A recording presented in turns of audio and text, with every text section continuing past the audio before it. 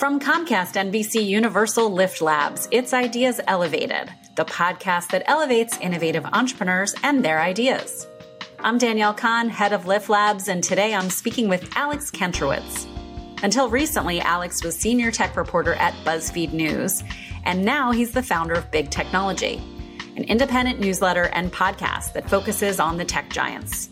He's the author of Always Day One, How the Tech Titans Plan to Stay on Top Forever, a book that explores how even the most successful companies still operate like startups.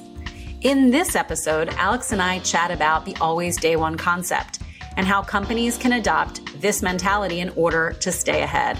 We'll also talk about the differences between being a visionary and a facilitator, and how every founder must find a sustainable balance between the two.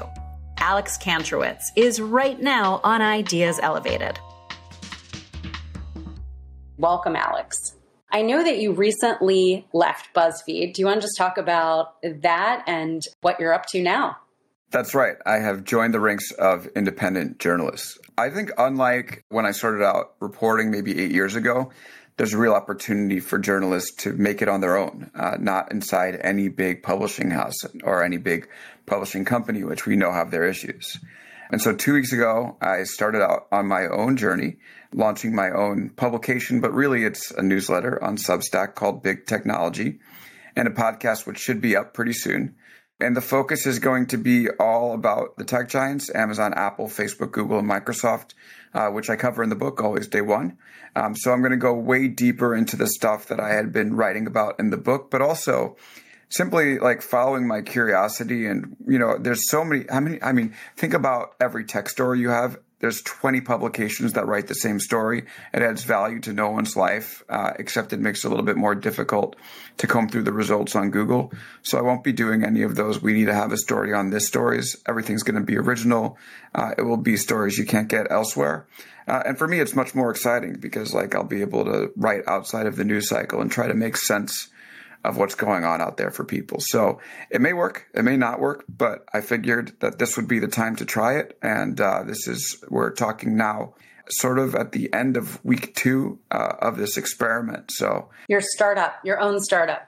That's right. So if anybody out there has advice on how to do a good startup, I'd be happy to speak with them afterwards. I'm sure you'll be interviewing a few of those people. You can ask them that tip. Yeah. And welcome to the podcasting world. It's a lot of fun. A lot of people do tune in, and they really are interested in so much of what is out there that isn't necessarily, we don't take the time to report on in a written story, but having a conversation, I can tell you personally, is a ton of fun. So thanks for being our guest today and taking this time.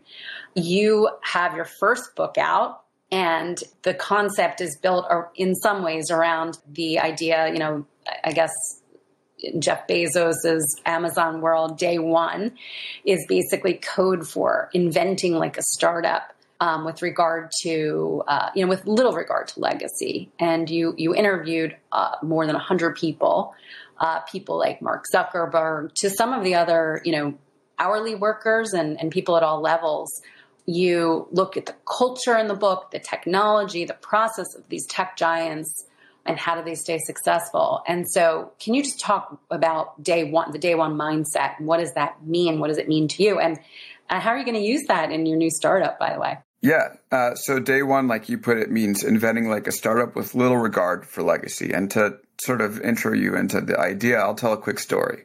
In 2017, Jeff Bezos gets in front of the entire Amazon company in one of these big company all hands. It's in an arena in Seattle. And he's got a pre-submitted question on a note card. And it says, what does day 2 look like?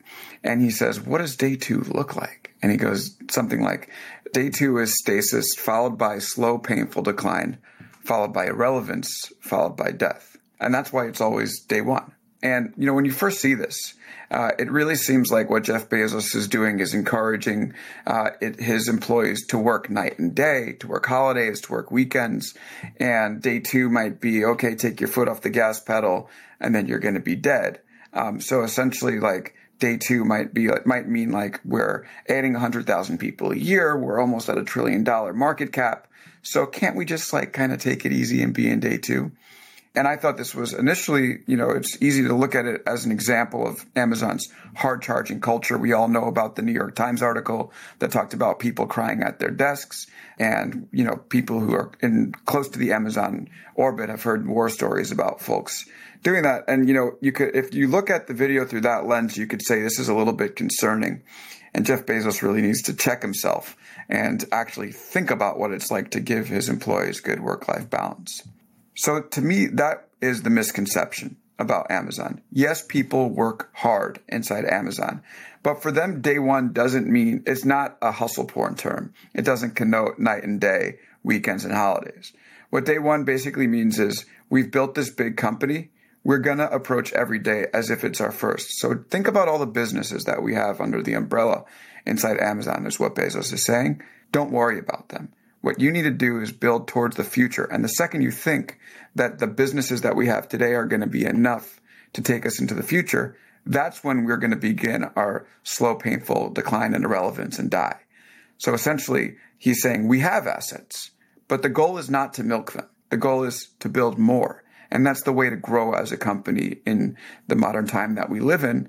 And I think that mentality has been pretty significant in terms of Amazon's ability to succeed, because typically you have a big company, they grow bureaucratic, they milk their asset, they fall apart, they're done. But in this case, Amazon keeps growing. And I think a lot of it is due to this mentality. Is it about building on existing products at all? Or is it about building new products all the time? Or, something new all the time? Or Great question. Did he believe in building on top of something? Yeah, so I think you have two cultures out there. You have cultures of refinement, cultures that build on top of existing things. And oftentimes that's to milk an asset. So two examples of that is Apple today. Apple is a culture of refinement. Its asset is the iPhone. And any of the folks out there listening who've seen this whole flare up with this email service, Hey, where Apple's trying to charge them 30% of all revenue or kick them off the App Store, that is a true behavior of an asset milker. And an asset milker looks to refine the product, put a few more bells and whistles so it can sell and upgrade and make more money. Another example of this is Microsoft in the Windows era. Windows 95, Windows 98, Windows 7, 8, 9, 10, whatever it is. They were a key example of a company that would build on. I think what Amazon does so well is it builds brand new businesses. And this is really what the always day one mentality is. It doesn't mean you shouldn't improve the stuff that exists today. But they say, so here's an example, like they are willing to build new businesses that cannibalize their existing businesses because they understand where the future is going is not where they are today. Primary example of this is Amazon opening up its website to third-party merchants and ending up building a huge service that's dedicated to fulfilling the orders of people wanting to buy from these merchants.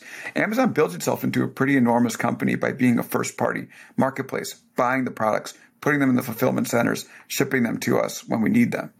So actually, when you bring in a third-party marketplace and you set up a fulfillment operation for these folks, you're competing with your own business. And you're actually cannibalizing this first-party marketplace that you worked really hard to build. I mean, if you read The Everything Store by Brad Stone, you have like Amazon's people who were in the corporate offices stuffing toys up on the shelves of the fulfillment centers just to make sure that Amazon's first-party business was doing okay.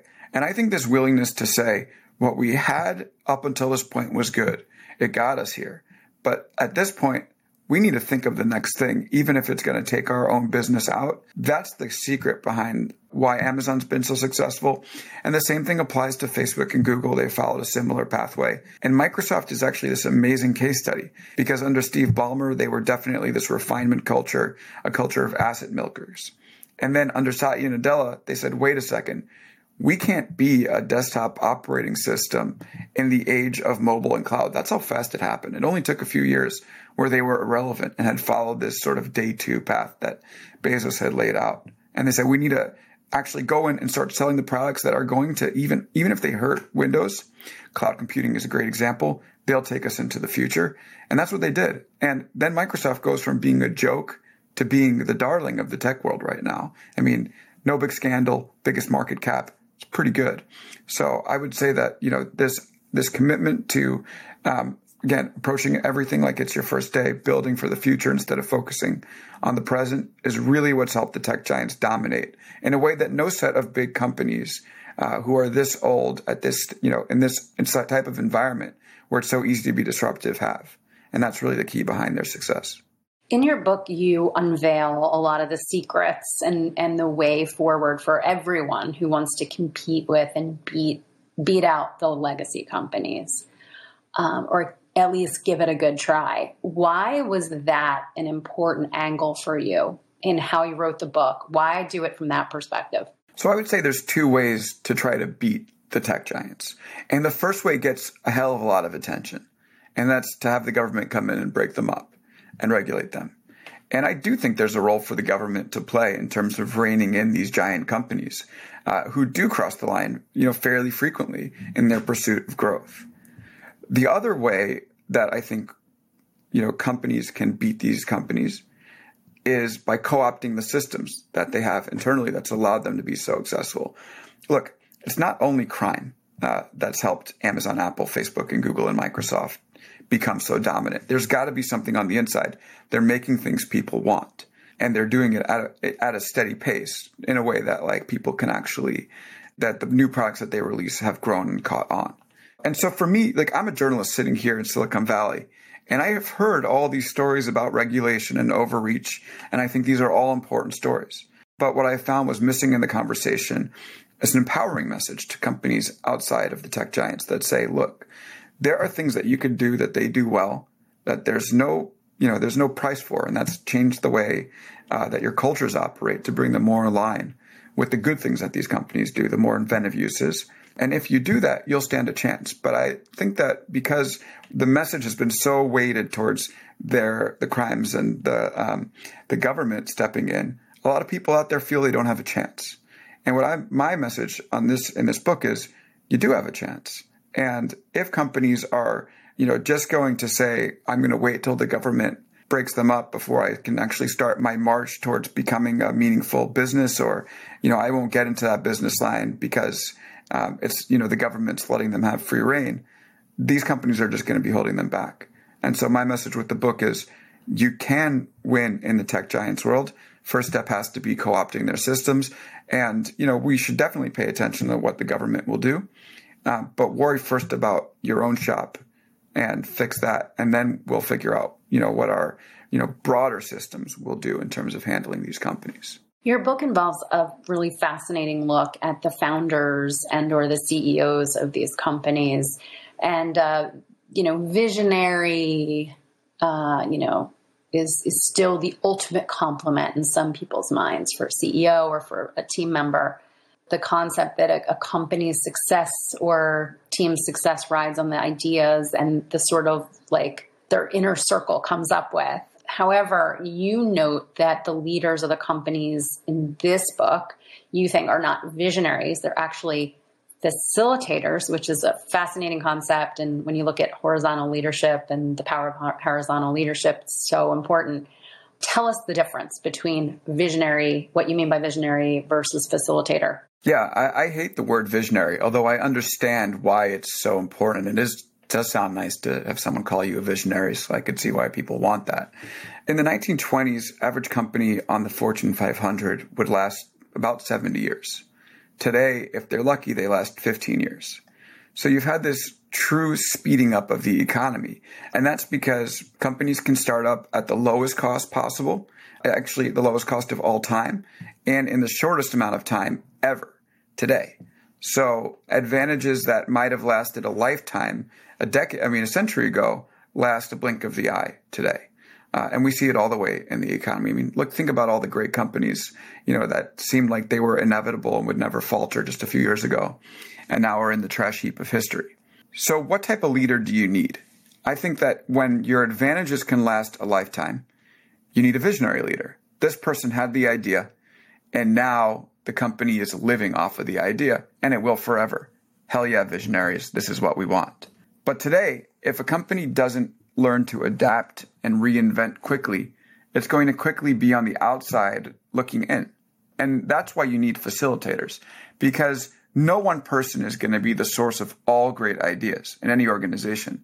And if anyone who believes that they are going to be that person, I think they probably need to go have some conversations with people to really realize what the truth is, because it's just impossible. And in order to be able to keep up in such a fast-moving economy, what a company really needs is a facilitating leader who will say, I'm not going to be the source of all brilliance. And what I really need to do is look to my employees and find the ingenuity bubbling up for them and build pathways to turn those ideas into reality. And actually, when you dig under the surface, like we hear so much about the CEOs of these tech giants, about Tim Cook and Mark Zuckerberg and Sundar Pichai and Satya Nadella and Bezos. And, it's amazing when you actually start to dig under the surface. The thing that's really helped these companies thrive is their leaders' ability to say, you know what, I'm going to take a step back. Of course, I have my ideas, but the most important thing I can do running these companies is to create pathways to elevate the ideas of the people underneath me. And when they've listened, that's where their biggest changes and the most effective outcomes for their business have actually started to emerge from. And would you say that a lot of them have a strong number two who's also has that same quality? I think that their number twos are important. I mean, you look all over the place. Zuckerberg has Sheryl Sandberg. Cook has, for a long time, had Johnny Ive, although that sort of petered out after a while. But this is a concept of a number two. Yeah, you generally need a good number two. But again, so you can think of the company as a unit at the top that makes the decisions and has everybody else execute, or a unit that works to create the structures to bring these ideas to life. And I think that once you start to get in there, it definitely helps there's this push and pull always that a leader needs someone to balance them out. Because there's going to be parts of their personality that are going to be great, and there are going to be parts of their personality that need someone to complement. And so, to put it nicely, so number twos are important. But I would say the most important thing is not a Mark and Sheryl at the top of a Facebook. It's the people underneath and the fact that they know that they have permission to bring their ideas up to the top and their group of lieutenants. And actually, that's where the most important part of Facebook is the middle and the lower down versus the people higher up. Great. And you talk about that sort of inventive culture as being like an engineer's mindset. Can you talk about what you mean by that? Yeah. I will criticize a division of a company that I used to work in. Anyway, I'm sorry to all the salespeople out there, but we're going to have to do this. So I worked in sales and before I went into journalism. And in sales, when you have an idea for something, the way it typically works is you tell your boss, and their boss tells their boss, and their boss tells their boss, and their boss tells their boss, until it goes to someone with decision-making power. And it goes all the way up the chain. They play this terrible game of telephone, and if anyone alongside says, I don't really like that idea, or they just don't feel like taking it to someone, then it gets lost. And I think that companies have largely been run with sales cultures because, again, they had this big asset that a visionary would come up with, and then they would go out and sell it. So they'd become sales cultures trying to milk that asset. In the world that we're moving into, where we're going to need to be much more quick and fleet at creating things, that sort of sales mentality isn't going to work because it's not about milking that asset and selling as much of it as you can. It's about creating new ones, building new ones, and building the future and not getting too focused on the present and the past. And so that really requires someone with an engineer's mindset. Now, I say engineer's mindset. It doesn't mean that if you're an engineer, you necessarily have this mindset. It doesn't mean that if you're in sales, you can't put this in. But mostly it's a mindset that encourages building and creating and the listening to others. And I can talk a little bit about how an engineering organization works. And I break it down into 3 different categories. The first is democratic invention. There's a belief that anybody in an engineering organization can have an idea, and often, they go out and create it themselves. But most importantly, leaders take them seriously, and they give them permission to come up with new ideas. So they democratize invention. Usually invention is sort of kept up in the top of a company, and this is a way for them to say anybody can invent. Second is they have a culture of feedback. Feedback, again, like I talked about the chain inside a sales organization. I think, if you close your eyes and imagine a prototypical engineer, and they're running right up to the CEO and saying, our product sucks. We need to build this instead. And this freedom to go out and express your mind is actually why engineering organizations are able to create. It's because ideas for new things don't get lost, because ideas flow from the bottom to the top. And the third part of the engineer's mindset, I think, is equally important as ideas going up and down, and it's ideas flowing side to side, and that's cultures of collaboration. So if you think about engineering organization, typically there's a bunch of people, working on a single project together, where if one of their things fail, the whole project will fail. Think about like a power grid, for instance. Very different from sales. When I was in sales, we had a number. We were responsible for calling through our universe, and that was it. We didn't really speak to other salespeople except to say, how's your messaging going? And we didn't really care about their accounts. We were basically just like, all right, well, I hope you don't exceed your quota by too much. Otherwise, you're going to make me look bad. And so this culture of collaboration is really important for engineers. And I think all of this boils up to the fact that if you're going to have companies that are going to be inventive, that organizations need to be thinking much more as if they were using this mindset of the engineer versus this mindset. And again, I'm sorry to my, former crew, but of the sales organization. Again, salespeople, super important. They're the revenue engine of any company. But if they can sell and think as if they were engineers and allow ideas to flourish, they become superheroes inside their organization. Great point. Your book launched April 7th. Your tweet that day read, "Bookstores closed, but you can buy online." Basically, bookstores closed, but Kindle audiobooks and delivery are options. If you love books, I hope you'll consider picking up mine and others. How have you had to, looking at current events today, how would you say that you've had to reshape your book tour? Clearly, you've also thought about what you want to do next in terms of your next chapter, literally, in your career. To just talk about that experience. Yeah, so releasing basically at the top of the first peak of this pandemic, definitely not fun. If I write another book, I will make sure or do my best not to launch mid-pandemic. But it sort of pales in comparison to all the pain that people out there are feeling. So I've spoken with other authors and we're like, all right, look, this isn't ideal, but if this is the worst thing that happens to us in this, so be it. It's not really the most important thing in the world right now. But yeah, I definitely had to change. I was supposed to come to you guys to speak in Philadelphia on the second day or third day after launch. Right. And then, we said, okay, let's go online. I think we did your first online event was around my book. That was actually a lot of fun. It was great. Yeah. And I actually think that it's been nice going out to organizations. I basically put out this open offer to people that was if your company wants to talk about this, send me an email and I'll set up a Zoom. And I love having the Zoom, for me, showing up, talking for 45 minutes or an hour and seeing all these faces in the box and these, the Family Feud grid on my screen and seeing them sometimes holding the book or reacting to it. Brady Bunch. Yeah. That's been pretty cool. So for Family Feud, Hollywood Squares is what I was thinking about. It's definitely been a total change. Public speaking was something I was looking forward to doing. That's out the window. But on the bright side, it pushed me to, for a long time, I was thinking, how do I take control of my own destiny? How do I be reliant on myself? And, I did have that, despite working within companies, I definitely had this entrepreneurial itch that I was really looking to see where it would lead. And so I don't know, who knows, maybe in normal times, it would have been 2 years, 5 years. There's I feel like it's very easy to say, I want to do my own thing one day and then just never do it. Yeah. And this definitely pushed me in the direction. It was definitely this sort of kicking the butt out the plane door. Yeah, it's great. Also, over the past few weeks, obviously, we've been, seen countless companies committing to investing hundreds of millions of dollars in addressing social injustices, committing, to more inclusivity. How do you evaluate the tech giants' announcements and actions, more importantly? Yeah, I think we need to recognize that, whenever, I was, NASCAR banned Confederate flags, and I did a tweet that was NASCAR bans Confederate flags, good for them. What took so long? And I had people very reasonably respond to me and say, look, this is progress. Let's not criticize it.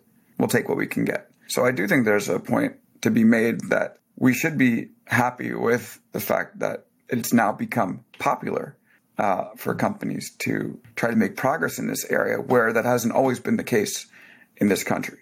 So that's good. The bad thing is, so I'm not going to criticize their individual efforts. I applaud them for doing what they've done. The thing that I think that we really need to have a conversation about in our society is that we're a sick society.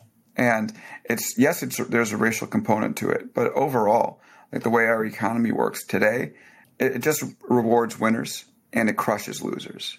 And, I'm reading this book called The Meritocracy Trap by Daniel Markovits. It's very good. I'm only about 10 pages in, so maybe I should hold my review. Let us know what you think. Maybe we'll have. But yeah, I think that we talk about meritocracy, but we don't make opportunities available broadly. And if we want to have real racial equality in this country, we have to start at the very bottom. Like we have to start with education and figure out how to fix our education systems so that we don't have a divide where, somebody who's at an elite primary school is getting an education that costs $75,000 a year, and somebody who's not gets an education that costs a sixth of that. Mm-hmm. There's no way to balance out the economy, no matter how many press releases people release without addressing the fundamental issues, underlying all of this whole system. Just to wrap things up, I'm going to play a little game last few minutes here. Just want you to give me a couple of words as I say something. So a few words about what it was like interviewing Steve Wozniak. Okay. How lightning is this? Can I give a 30-second response on it or? 10 seconds. Okay. All right. Super lightning. Weird. It was weird and fun. I don't know. I love Woz. Weird and fun. Yeah. What about Zuck? A deeply intellectual conversation with him, which was interesting to hear his philosophy about the stuff. Wow. About stuff. Okay. Mark Cuban. Super chill. Had a glass of wine with him on a rooftop in San Francisco and felt like we could actually be friends. And former Microsoft chief economist, Susan Athey. Revelatory. It was 9 months in on the book reporting process. I hadn't quite figured out what I was saying yet. And I walked into Susan Athey's office in Stanford with a bunch of questions and walked out with the answers. So shout out to Susan. New York Times or Wall Street Journal? This is a tough one, a little both, but I read the Times more often. And one tip for the audience. There's this book called The Magic of Thinking Big. And it just sort of shows that we often hold ourselves back because we put our own limitations on ourselves mentally. And just everyone out there, just realize the opportunity that exists if you make some scary choices and put yourself in a position to end up in a big place, to go out and, get that big interview if you're, doing media work or land that big client or get a big raise. This stuff is a lot easier than you think it is as soon as you allow yourself to surpass the fear barrier that you're putting up there on your own. Great tips.